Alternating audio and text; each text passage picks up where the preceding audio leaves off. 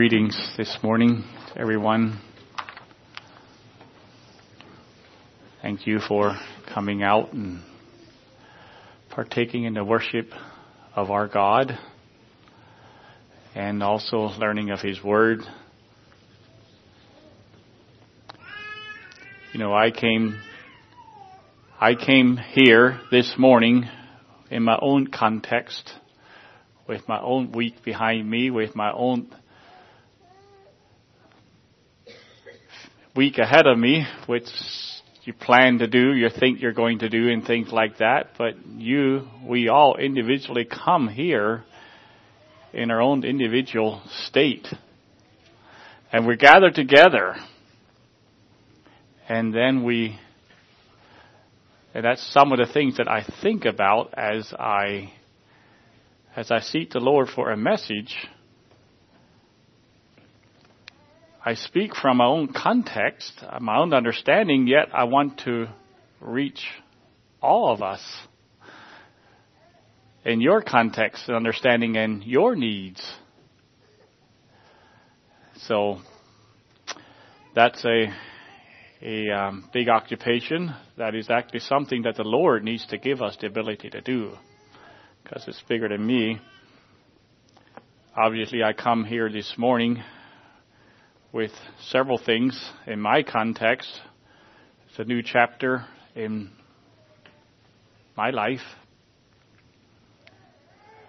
And I came from a week of meetings where we talked about a major event in another church's life, and CAM and things of that nature, and that has an effect.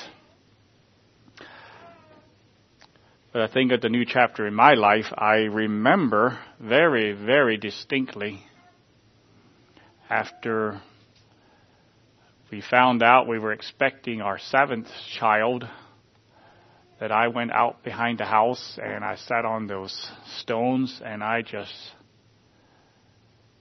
was just sitting there thinking, am I a fit father to be a father of 7 children?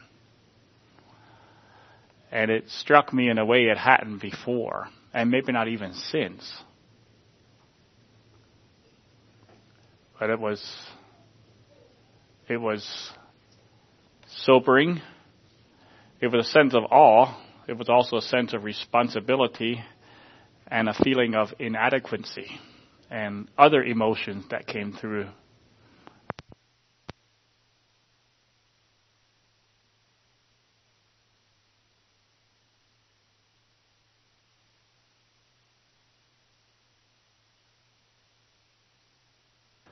Well, we survived our 7th child. She's here this morning. She's a blessing. And through many dangers and toils and snares, we had a few more, and God has blessed. I trust that can be our experience as we go forward as a congregation. Several years ago, I had preached a message about the faith and works of Rahab, that sinful woman in a sinful culture, like we were talking about, a very wicked culture Jericho was. But she, as a sinful woman in a wicked culture, believed the God of Israel and was saved. And I am still amazed as I studied her life, and whenever I think about her, she amazes me. She is an amazing woman. And we do well to meditate on a Bible character who is mentioned twice in the New Testament as a virtuous example. This morning, I want to look at a contrasting character, a contemporary of Rahab. In fact, somebody that was involved in the same event. He was a man. He was an Israelite.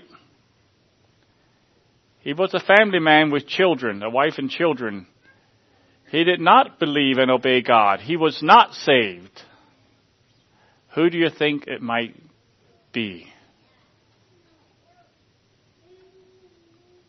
A contemporary of Rahab. Achan. Yes, that is correct.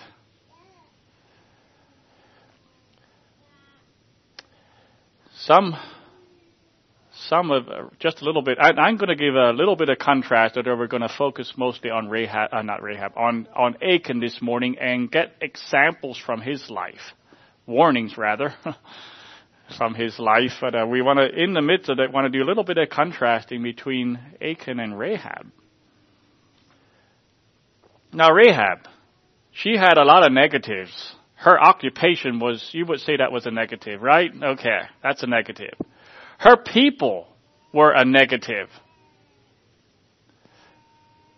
In fact, God had pronounced anathema, devoted to destruction, her people. And so she was in there. But then we have some of her highlights, her faith, her works of risking all, her concern for her own family, her salvation, and then she even comes into the lineage of Christ. On both sides, Mary and Joseph were both descendants of Rahab. Just amazing. Now Achan, we don't know too much about Achan as a person other than his status as a soldier in Joshua's army. However, you have his genealogy given, and the biblical author, whoever wrote Joshua, took pains to show that Achan was not an outsider. His family history stretched back for generations in God's chosen people. Therefore, his disobedience to God is the more remarkable. So, we're going to read some passages. We're going to read some about, and you can turn your Bible to Joshua chapter 6, and we'll read a few verses there in Joshua 6. And then we'll read all of Joshua 7. So we'll do some scripture reading this morning. But Joshua 6 is, I guess you could say, it's one of the most famous chapters in the Bible. Well, I don't know. There's many of them.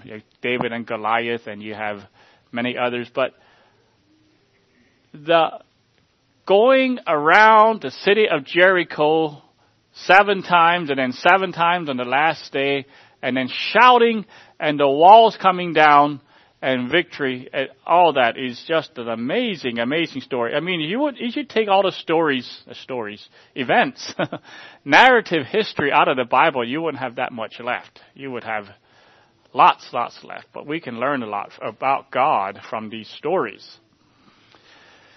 So, before this supernatural victory, Joshua gave this following command, and it's in Joshua chapter 6 and starting at verse 16.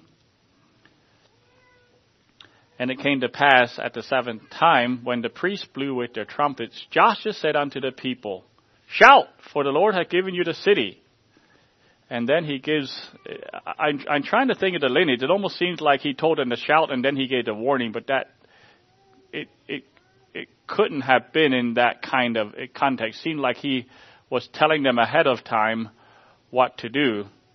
And this is what he told them. "And the city shall be accursed, even it, and all that are therein, to the Lord. Only Rahab the harlot shall live, she and all that are with her in the house, because she hid the messengers that we sent. And ye in any wise keep yourself from the accursed thing, lest ye make yourself accursed, when ye take up the accursed thing, and make the camp of Israel accursed, and trouble it. But all the silver and gold and vessels of brass and iron are consecrated unto the Lord. They shall come to the treasury of the Lord." And elsewhere he just tells about, they destroyed everything. The donkeys, the whole thing was destroyed. But the point I wanted to make out with this is that there was clear direction given. You shall in no wise take anything at all. This is a curse. It's anathema. Don't take it lest you take of the accursed thing and bring a curse on yourself and on the camp of Israel, and you bring trouble. So the commandment was clear. It was unambiguous. There was no way to misunderstand this commandment of God. Now we're going to read in chapter 7, and we'll read the whole chapter. I just didn't know how to break it up, so let's read it. But the children of Israel committed a trespass in the accursed thing, for Achan, the son of Carmi, the son of Sabdi, the son of Sarah, of the tribe of Judah, took of the accursed thing, and the anger of the Lord was kindled against the children of Israel. And Joshua sent men from Jericho to Ai, which is beside Beth-aven, on the east side of Bethel, and spake unto them, saying, Go up and view the country. And the men went up and viewed Ai. And they returned to Joshua and said unto him, Let not all the people go up, but let about 2,000 or 3,000 men go up and smite Ai, and make not all the people to labor thither, for they are but few. So there went out thither of the people about 3,000 men, and they fled before the men of Ai. And the men of Ai smote of them about 36 men, for they chased them from before the gate even unto Sebarim, and smote them into the going down. Wherefore the hearts of the people melted and became as water. And Joshua rent his clothes and fell to the earth upon his face before the ark of the Lord until the eventide, he and all the elders of Israel, and put dust upon their heads. And Joshua said, Alas, O Lord God, wherefore hast thou at all brought this people over Jordan to deliver us into the hand of the Amorites to destroy us? Would to God we had been content and dwelt on the other side Jordan. O Lord, what shall I say when Israel turneth their backs before their enemies? For the Canaanites and all the inhabitants of the land shall hear of it, and shall envire us round, and cut off our name from the earth. And what wilt thou do unto thy great name? And the Lord said unto Joshua, Get thee up, wherefore liest thou thus upon thy face? Israel has sinned, and they also have transgressed my covenant, which I commanded them. For they have even taken of the accursed thing, and also have stolen, and dissembled also. Dissembled there means they have hid it or lied about it. And they have put it even among their own stuff. Therefore the children of Israel could not stand before their enemies, but turned their backs before their enemies, because they were accursed. Neither will I be with you any more, except ye destroy the accursed from among you. Up, sanctify the people, and say, Sanctify yourself against tomorrow. For thus saith the Lord God of Israel, There is an accursed thing in the midst of thee, O Israel. Thou canst not stand before thine enemies till ye take away the accursed thing from among you. In the morning, therefore, ye shall be brought according to your tribes, and it shall be that the tribe which the Lord taketh shall come according to the families thereof, and the family which the Lord shall take shall come by households, and the household which the Lord shall take shall come by man.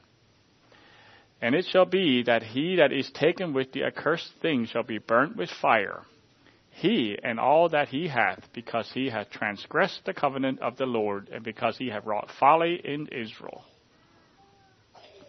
And I'm going to go down to verse 19, where they took the tribe by tribe, and they found out it was Achan. And Joshua said unto Achan, My son, give, I pray thee, glory to the Lord God of Israel, and make confession unto him, and tell me now what thou hast done. Hide it not from me. And Achan answered Joshua and said, Indeed, I have sinned against the Lord God of Israel, and thus have I done. When I saw among the spoils a goodly Babylonish garment, and 200 shekels of silver, and a wedge of gold of 50 shekels weight, then I coveted them, and took them, and behold, they are hid in the earth in the midst of my tent, and the silver under it. So Joshua sent messengers, and they ran unto the tent, and behold, it was hid in his tent, and the silver under it. And they took them out of the midst of the tent, and brought them unto Joshua, and unto all the children of Israel, and laid them out before the Lord. And Joshua and all Israel with him took Achan, the son of Sarah, and the silver, and the garment, and the wedge of gold, and his sons, and his daughters, and his oxen, and his asses, and his sheep, and his tent, and all that he had, and they brought them unto the valley of Achor. And Joshua said, Why hast thou troubled us? The Lord shall trouble thee this day. And all Israel stoned him with stones, and burned them with fire. And after they had stoned them with stones, they raised over him a great heap of stones unto this day. So the Lord turned from the fierceness of his anger, wherefore the name of that place was called the Valley of Achor unto this day, the Valley of Trouble. What a tragedy. And how sad. How did this come about to a man named Achan? In the title this morning, are you, let's see if I get it exactly, Achan or Rahab, which are you? Achan, you were with the people of God. You saw the mighty works of God. Now, I don't know how old Achan was, but he was younger than 38 years before. So he was, at the most, he could have been about my age, in his mid-50s. Maybe he was even down to 40. I don't know how old he was. Maybe he was younger. Maybe he was in his 30s. But he was fed with this manna for all these years. Maybe he was old enough to remember coming out of Egypt. Maybe he wasn't. But he knew that when you took 2 days worth of manna, or rather you took too much and you kept it to the next day, it stank. But if you did it on Friday, the day before the Sabbath, and you got 2 days worth, it didn't stink. He would have seen the pillar of cloud, a fire, and a cloud by day and a fire by night. He would have heard Moses speak. He would have seen the judgment of God that all the people over 20 died, except 2 people, and they were still alive, like God had promised, and he was there. And then not too long before, he came over the Jordan on dry ground with the whole nation of Israel when there was during the flood time, when the river's banks were overflowing, there was no way through, and he went through with the rest. Then he went around Jericho, and when they shouted, the walls came crashing down.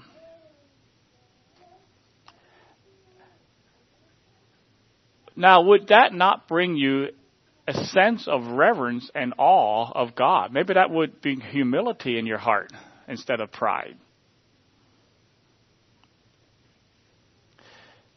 Now, let's contrast that lack of recognition of God and reverence to Rahab. What did Rahab see? Well, I'm going to read. You can actually turn over there. Just read a few verses. It's probably familiar to you, but let's read a few verses and I'll comment a few on it. In Joshua chapter 2, verses 9 to 11, gives a little bit, it's not her full testimony, but it's in a nutshell, her testimony, what she believed. And in verse 9, and she said unto the men, I know that the Lord hath given you the land, and that your terror is fallen upon us, and that all the inhabitants of the land faint because of you. For we have heard how the Lord dried up the water of the Red Sea for you. That was 40 years ago. 40 years before, we heard how the Lord dried up the Red Sea for you. And then what you did unto the 2 kings of the Amorites, now that was contemporary, that had just happened, that were on the other side of Jordan, Sihon and Og, whom ye utterly destroyed. And as soon as we had heard these things, our hearts did melt, neither did there remain any more courage in any man because of you. For the Lord your God, here's our testimony, he is the God in heaven above and in earth beneath. That is her testimony. The Lord your God, you spies, your God, He is the God of heaven and earth. And that is astounding. That testimony of her faith rises head and shoulders above, I would say, many, even maybe today. But Achan, your privileged status made you sin and disobedience all the more heinous.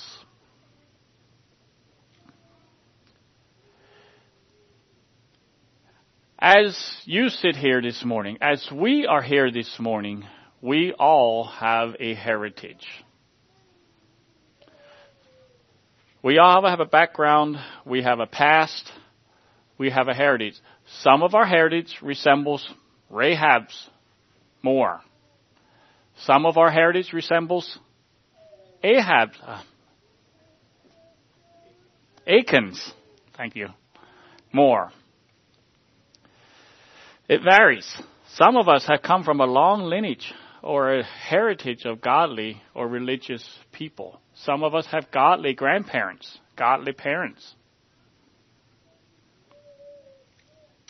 Others have come out of a heritage of wickedness and sin and cannot point to any godly family members.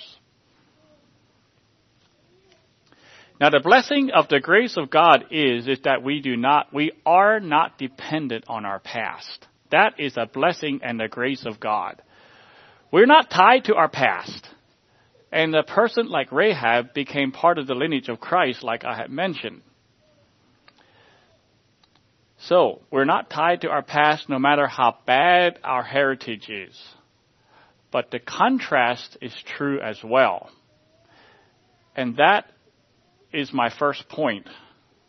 And the point now here is, what can we learn from the event of Achan? And my first point is, being among a privileged, victorious people is no guarantee of our outcome, personal outcome. Being among the people of God, even a victorious people of God, is no guarantee of a personal outcome. As I mentioned, he had all the privileges and heritage, all the way back to Judah, Jacob, Isaac, Abraham. He was a true son of Abraham. And even today, you can trace your lineage back to Europe. They have all been faithful Anabaptists maybe. You can have godly parents and godly grandparents. You are now baptized. You're now a member of the church. You participate in the activities. You sing. You're partaker of communion. You may be a young person. You may be an older person. You may be a grandparent. But you are here. You are here. Among the people of God. You might be a first generation Christian or a second generation. But you're now partaking of the root and fatness of the olive tree. But back to the original point, being among the privileged, victorious people is no guarantee of the outcome. Sometimes we get the idea that if an organization is ordered correctly, it's going to have an almost guaranteed outcome. We hear that concept, and I actually do not want to diminish this. If you have a godly home, if you have a godly father and a godly mother, the outcome is as a whole, the outcome is much, much, much better. And so there's a lot of truth in that. And if you are in a godly church, a similar thing is the truth. It can and it does have enormous impact. But I'd like to ask, whose fault was it that Achan sinned? Was it Joshua's fault? Was it the nation's fault? Whose fault was it? Was it his wife's fault? That would be nice, right? Blame it on someone else, like Adam did. It's my wife's fault. Well, finally, it was his personal choice. as we saw, he had so much for him, so many privileges. But being there was no guarantee of outcome. That is point one that we can learn from Achan. Point number two, getting something now when you are told to wait till later is sin. And I explained that. Jericho was the first city conquered in the real promised land. They had conquered some land across the Jordan, but they came across the Jordan, and Jericho was the first city. And there were many, many, many more cities to be conquered. Now, Nehemiah, and I'm going to just read that one verse out of Nehemiah. When he's recounting the history of Israel, he says this in Nehemiah chapter 9, verse 25, if you want to write the reference. And I actually don't know quite the context. I didn't know, I don't remember right now, but I can just read the verse. And they took strong cities, talking about the children of Israel, and a fat land, and possessed houses full of all goods, wells digged, vineyards, and olive yards, and fruit trees in abundance. So they did eat and were filled and became fat and delighted themselves in thy great goodness. It seems like it was almost like, I'm not sure, maybe it's a prayer of God because it's like it's addressed to God. They, the people, they took the strong cities and they got these houses full of all good things. They're just full of goods. They had silver and gold and clothing in those houses that they took. The Israelites, according to this verse, became wealthy and well off. Now, can you imagine with me, if you have lived for 40 years, well, first of all, maybe you were a slave. Slave people probably weren't rich. And then you lived in tents for 40 years. I mean, if you're living, let's say you can gain a habit in 21 days. I found that's not true. It takes at least 2 months for me. What if you do something for 40 years? Would that be a habit? That'd be a lifestyle. I think it'd be a lifestyle, right? 40 years is a lifestyle. Okay. If you're living in tents and you're moving around, you can have more stuff than you can carry with you. So they were what we would call today minimalist. They didn't have lots of stuff. Possessing. And then they come to a land that was settled, that was wealthy, that had many natural resources. And it's a land that is given to them. In a sense, they had to take it, but God said, I will give it to you. And so there it is, all theirs. Except for this city, this first city, Jericho. It seems like, and I don't know, maybe some of you know more about it. I didn't do a lot of study. It seems like in keeping line with God, giving the first fruits go to God. Well, this was the first fruit, and everything went to God. And then later on, it's yours. So the Lord directed that all the precious metals would go to the Lord, and everything else would be destroyed. But going forward, the spoils of conquest were to be had and shared among the people. So it was not that Achan was being deprived. It's not, his needs were being met. And there was the promise and anticipation of a lot of goods and wealth to come. Like I said, a fat land, houses full of good things, and that would include gold and silver and clothing. But for now, not now. You need to wait. Wait. Wait. Isn't that what we tell our children? Wait till mealtime. Wait till your birthday. Wait till the next exit. We love our children and we want to bless them, but we ask them to wait. And it's often for their own good. And that's how God is. He is good. He will take care of us. He will bless us abundantly, but many times we need to wait. In fact, for the Christian, much of his reward is not even in this life. In the Hall of Faith, in the chapter of faith there, many of those people that waited for the promises did not receive them in this life. I remember it was out in a meeting. I don't know for context it was, but someone asked someone else. This is what ministers talk to each other about. Said, so where's your patience? And he said, I left it at home. Well, let's not leave our patience at home. So wait. Jesus did that. Here in Hebrews chapter 12, I'll just paraphrase it. For the joy that was set before him, he endured the cross. He despised the shame,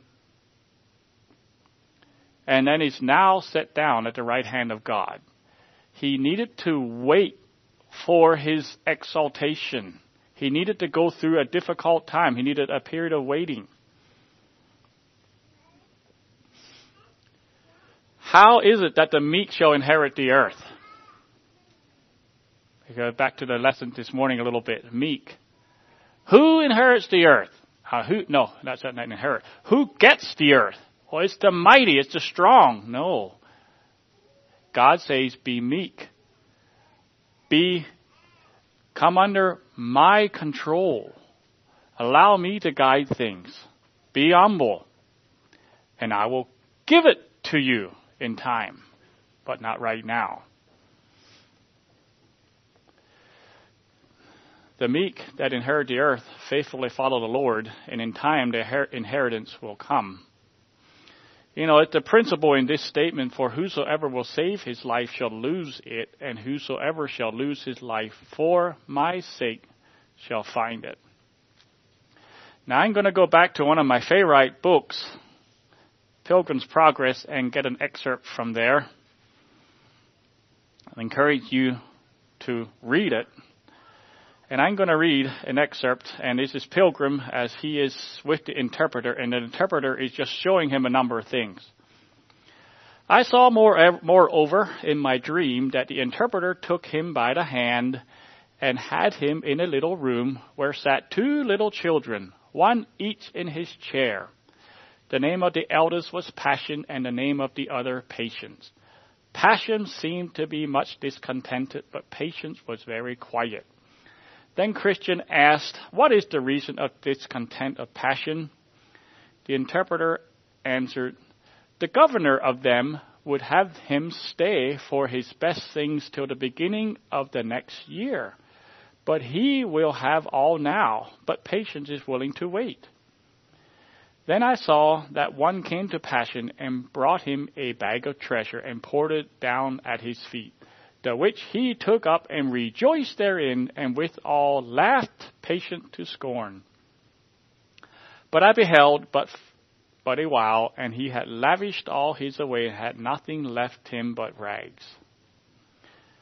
Then said Christian to the interpreter, expound this matter more fully to me.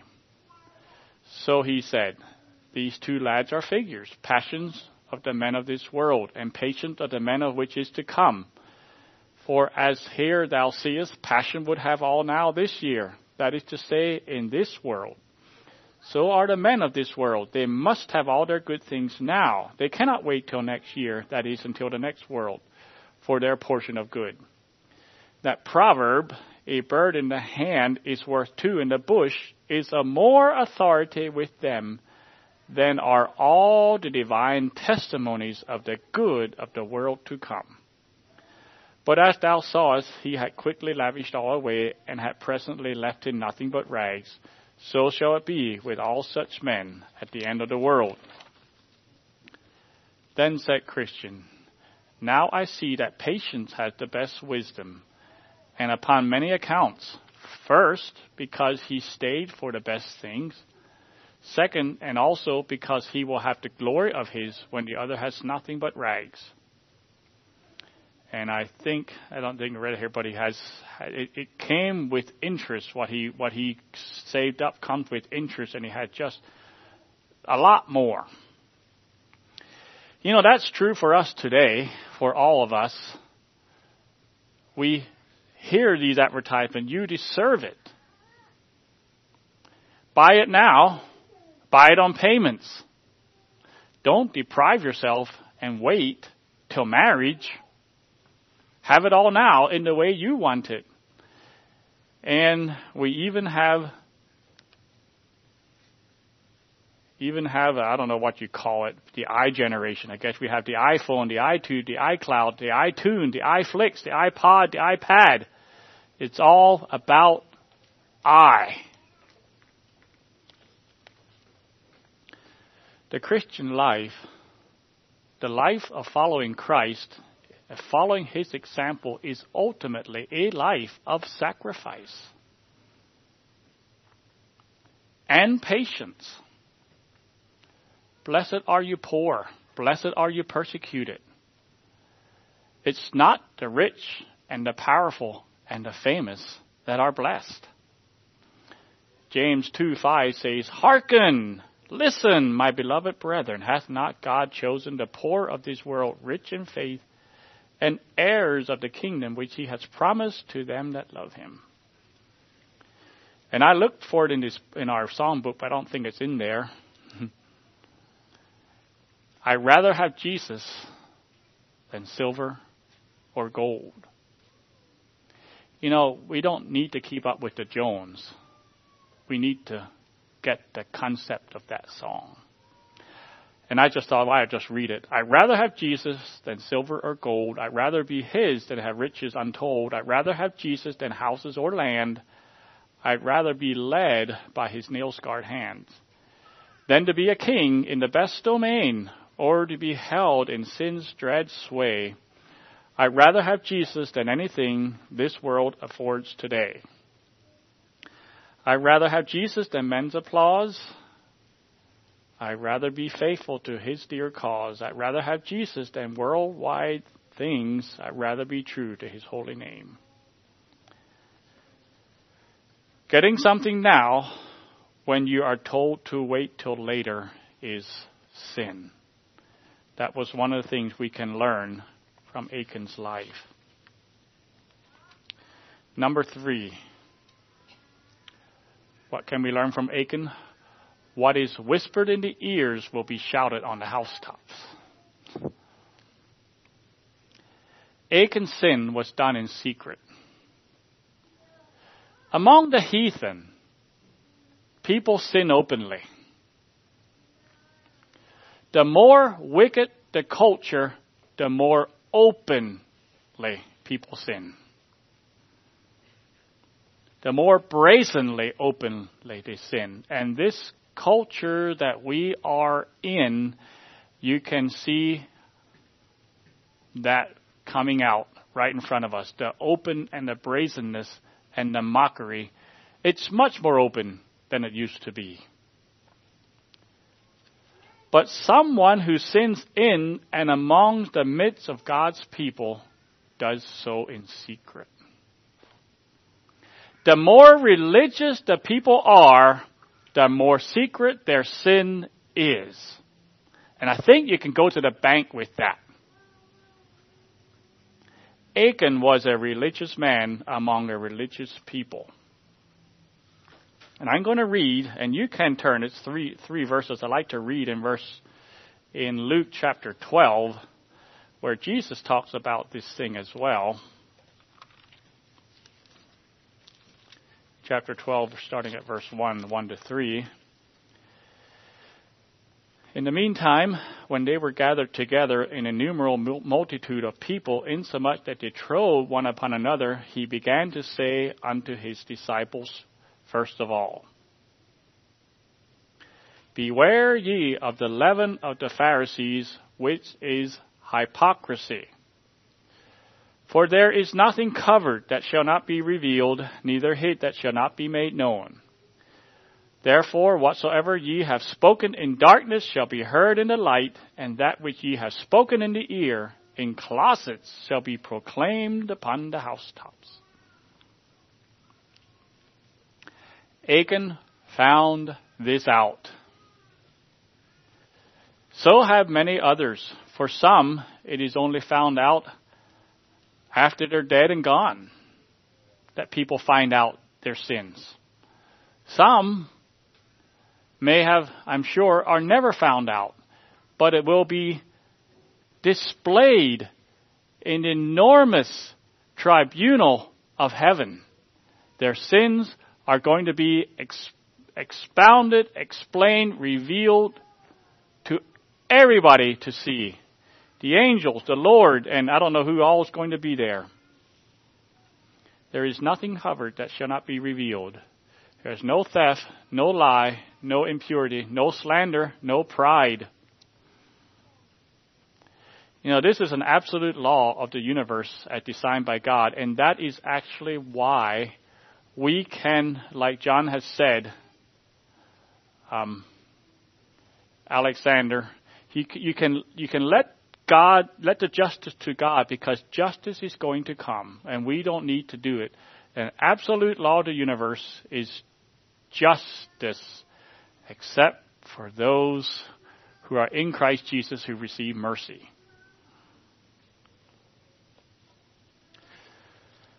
Proverbs 28:13, I'm going to read the first part of the verse. He that covereth his sins shall not prosper. And Achan did not prosper. In Numbers 32, verse 23, talking about the tribes that promised that they would help their brothers on the other side of Jordan conquer the land. And God was holding them to their promise. And he said, But if ye will not do so, behold, ye have sinned against the Lord. You have sinned against the Lord. And be sure your sin will find you out. I remember the first time that I remember that sin, that verse being said. I don't know, maybe not the first time I heard it, probably, but the first time out, and I remember hearing it. I'm sure I heard it before. But I heard it in my home from my wife. And I had no idea what the event was, but I did something behind her back, and she found it out. I have no idea what it is anymore, so I can't go on it. But she said, be sure your sin will find you out.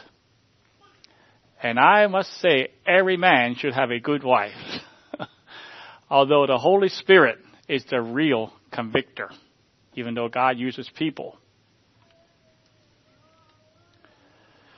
God warned them, be sure your sin will find you out. Sin will hunt you down and find you and expose you. That's what God says. So what's the answer for any of God's people? Well, it's the rest of Proverbs 28:13, which the first part is, he that covereth his sin shall not prosper, but whoso confesseth and forsaketh them shall have mercy. That's the God we serve. He's a God of judgment, but he is a God of mercy. But it does lie in some decisions we make. Achan, when he first heard that there was a defeat, an Ai, an Israelite, there was a defeat. There were some soldiers killed.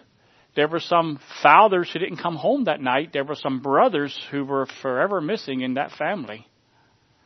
And he heard about that. And then he heard that it's because of sin in the camp. What would have happened had he, at that point, said, it's me? We don't know. Maybe it was already too past, too far gone. Would have he been spared? God, we just know that God is plenteous in mercy, but we also know that God is just. David was spared when he sinned.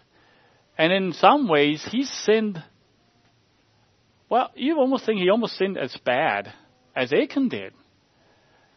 And he did not confess it until he was confronted, which is amazing that God gave him mercy. So would Achan have received mercy? We don't know. But just like Achan's sin, David's sin was shouted from the housetops. The whole world knew about his sin that he did one night in secret when he thought nobody knew. And God knew, and everyone else knew. But he received mercy, although he did receive also lifelong consequence for his sin. So obviously, I was going to say everyone should have a blessing of a good woman like that in his life. It helps prepare us to prepare to meet thy God. But actually, like I said, the Holy Spirit obviously needs to guide us in this. If there's anyone here and you have secret sin, either in your past or your present, find someone to confess it to. And I'm serious. There is mercy available now, still. One factor early in my Christian life was a clear teaching from Bill Gothard teaching and some discipleship that I received at that time. And Bill Gothard had this saying or this concept that there should nobody be able to walk up to you and say, you have wronged me and you have never tried to make it right. He's talking about clearing your conscience. That was some discipleship that I received, that I walked out early on in my Christian life and went to a number of people in some very difficult situations and cleared my conscience. That nobody can come to me and say, you wronged me and you did not attempt to make it right.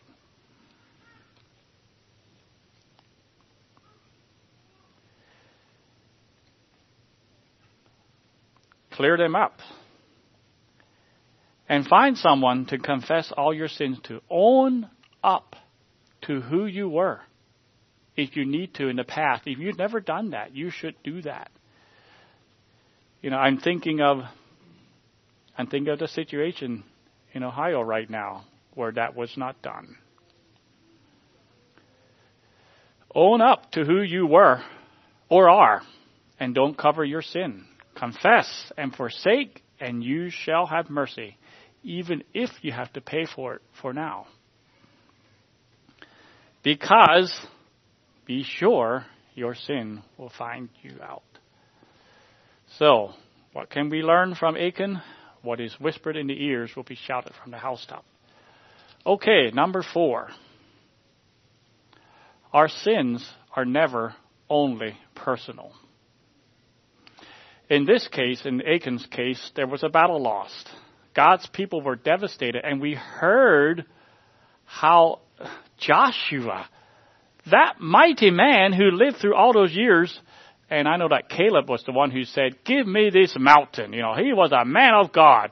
Here you had Joshua saying, oh Lord, what if we just stayed over there? The melting of heart that sin does. The devastation it can bring to God's people. Our sins are never only personal. And like I said earlier, there were some fathers and brothers who did not come home, never came home. So how does sin affect us? I could have expanded a lot on this, but I'm fairly brief on this. But it hinders relationship. If you have sin in your heart, your conscience is not clear. If you are covetous, you're going to relate a certain way with people. If you have a covetous heart, if you want stuff, or covetous is in many ways. It can be money, it can be recognition, it can be Yeah, lots of things. And if you're covetous, that sin is in your heart. It affects your relationships with other people. It just will. It bleeds through. If you're an angry person or a lustful person, it's a difference of how you relate to people and how they interact. And instead of the beauty and the love and the closeness and the trust, you have turmoil. You know, the word holy is connected to the word healthy. Holy and healthy are connected. What is holy is healthy. What is unholy is unhealthy. And so an unholy heart, an unholy life brings an unholy interaction with others. And it affects our children for sure. You know, I was thinking of Achan again. He probably had a number of reasons to justify taking the stuff. And we don't know. We can't read his heart. But that's the problem with sin. Sin always has your best interest at heart. I say always. Maybe there's exceptions to that because there's some things that we do that we know are wrong, but you're in bondage to it. But many times, there's a justification. You can actually rationalize yourself into just about anything. And I think you know what I'm talking about because I think you have all done it. We have all done it. We have managed to talk ourselves into every bad decision that we've ever made in our life. And the sin is incredibly deceptive. That's why we need the Holy Spirit to transform us, because left to our own, we will just justify every sin and every step because of the deception. Sin is destructive to the kingdom, to the culture, to the family, and to the very heart of the individual who continues to commit sin. And I think we'll let that go at that. But our sin is usually not ever personal, only personal. Number 5, the last point here is that God's Word is the standard. God's Word is the standard. There's a saying that says, God said it. What comes next? I believe it. That settles it. But that's not accurate. You can shorten it. God said it, and that settles it, whether I believe it or not. Whether I believe it has an effect on me, but it has no effect on what God said. So Joshua, I just want to look at one example of this in Joshua 6. I don't know if you're still open to Joshua or not, but I got one verse here. Joshua 6, verse 26. At the end of that chapter, after Jericho was destroyed, then Joshua adjured them at that time, saying, Cursed be the man before the Lord that rises up and buildeth this city Jericho. For he shall lay the foundation thereof in his firstborn, and in his youngest son shall he set up the gates of it. Now that's not quite so clear, so I'm going to quote the Excellent Scholarly Version, ESV. Joshua laid an oath upon them at that time, saying, Cursed before the Lord be the man who rises up and rebuilds this city Jericho. At the cost of his firstborn shall he lay its foundation, and at the cost of his youngest son shall he set up its gates. Now we know exactly what he means. Joshua, as God's prophet, pronounced a curse on the man who rebuilt Jericho. God's word. That was God's word through Joshua. And Jericho lay in ruins for a long time. And the best date that I know is 525 plus years. So I did a little bit of calculation. I went 525 plus years, and I came up with approximately 1492, What happened in 1492? Yes, Columbus sailed the ocean blue. Now what would you think if somebody back there pronounced a curse on something you wanted to do today? How much stock would you put in that? But it was God's word. And I like to read what happened. In 1 Kings chapter 16, verse 33 and 34. And it's almost like in passing, because it's talking about the kings. Ahab did more to provoke the Lord, the God of Israel, to anger than all the kings of Israel who were before him. In his days, and that's how we can date it, in his days, Hiel of Bethel built Jericho. He laid its foundations at the cost of Abiram his firstborn, and set up its gate at the cost of his youngest son Segub, according to the word of the Lord, which he spake by Joshua the son of Nun. And the point I want to do is God's word is the standard. You know, let God be true and every man a liar. Galatians 6, 7, and 8, be not deceived, God is not mocked. For whatsoever a man soweth, that shall he also reap. For he that soweth to his flesh shall the flesh reap corruption, but he that soweth to the Spirit shall of the Spirit reap life everlasting. Today, there is less and less respect for the Word of God, for the Bible. There are alternative realities being promoted from one end of the world to the other. A different view of creation, which is evolution. A different view of man. He's not a sinner. He's a good and deserving person. A different view of sin. If it harms us, it's a sickness. If it doesn't harm us, then have at it. It's a different view of reality. There are no absolutes, and on and on and on we can go. In other words, God's word has always been challenged, but it is challenged to the hilt today, an alternative view. And we could ask, well, could that affect us? Well, yes, it can. It sure can affect us. We're not isolated. But God's word is true. It has been in the past, and it will be in the future. Rahab put all her eggs in one basket. Achan took all his eggs out of that one basket. Because the fact is, God said it, that settles it. Rahab believed it, and Achan did not. Conclusion here, a little bit here. You know, Rahab is a much more encouraging character to study than Achan.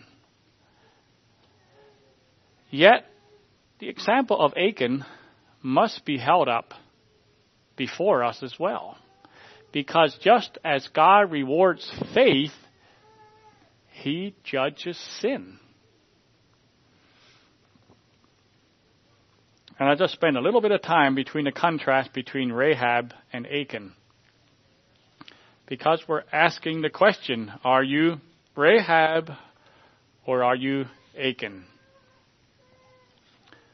On the surface, Rahab was all wrong because Achan had all the external marks.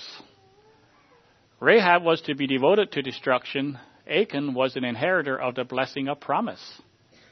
In the end, however, the roles are reversed. Rahab and all her family were given life, living among the people of God, and Achan and all his family were devoted for destruction. Rahab was a harlot. Achan was an Israelite soldier and a family man. Rahab hid 2 spies in faith. She hid stolen booty. She hid them under her roof. Okay, I'm actually have to be careful. I think I got some duplication here, so just let me pull back. Number 1, Rahab is a Canaanite woman. Achan is an Israelite man. Number 2, Rahab hides the Israelite spies on her roof. Achan hides the Canaanite loot under his tent. So she hides the Israelites, he hides the Canaanites. Rahab only heard of God, yet fears him. Achan had seen God's power, yet doesn't fear him. Number 4, Rahab should have died, but prospers. Achan should have prospered, but dies. Number 5, Rahab's family and possessions survive. Achan's family and possessions are destroyed. Number 6, and this is relevant to when this book was written, Rahab is a part of Israel to this day, and Achan is a warning to this day. Number 7, Rahab is commemorated in the Hall of Faith. Achan is commemorated by a heap of stones in the valley of the troubler, Achor.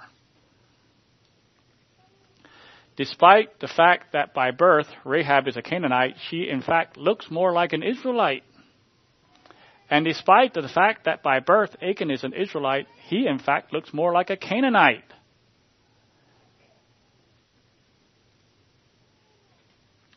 Think about it. A prostitute from Jericho hears of the mighty acts of God, believes that he indeed is the one true God, and acts accordingly. However, a man from the tribe of Judah has seen the mighty works of God and knows his covenant promises, yet acts as if God doesn't exist and presumes that he can disobey his commandments. And we can go into the whole idea of circumcision. Rahab believed God and proved the genuineness of her faith by her works. Ahab failed to believe God and proved the uselessness of his circumcision by his disobedience. Rahab was a true Israelite, circumcised in heart. Achan was a true Canaanite, circumcised in flesh, but uncircumcised in heart. And so the challenge for us this morning, am I more like Rahab or am I more like Achan? Let us be dedicated to God and let us encourage one another. Could we kneel in prayer? So Lord God, thank you, Lord, for the examples you have given in Scripture. Thank you, Lord, as we have looked into your word and you give us such a clear picture of you, who you are.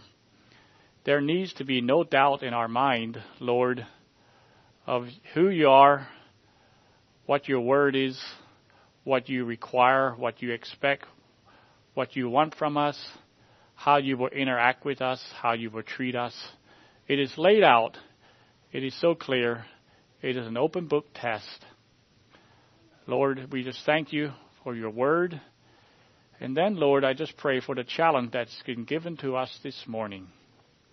That it's for each one of us, Lord, whether we be a young person or middle-aged or older, that this challenge of trusting you, of walking with you, of being open with you and with others, and allowing you to work in our hearts, allowing you, Lord, responding to you, walking with you, that there is the opportunity we have. And then I pray, Lord, for any, Lord, that may be hiding, may be putting on a front, whatever the case may be, Lord, that I pray, Lord, there will be your spirit, conviction, and that your truth and the reality of the future would come upon their hearts as well. Lord, we as your people, we want to be clear from sin ourselves, and then clear from sin in our midst. We want to lift up your name. We want to win your battles. We want to glorify your name, and we want everyone to come along together. So, Lord, we thank you in Jesus' name. Amen.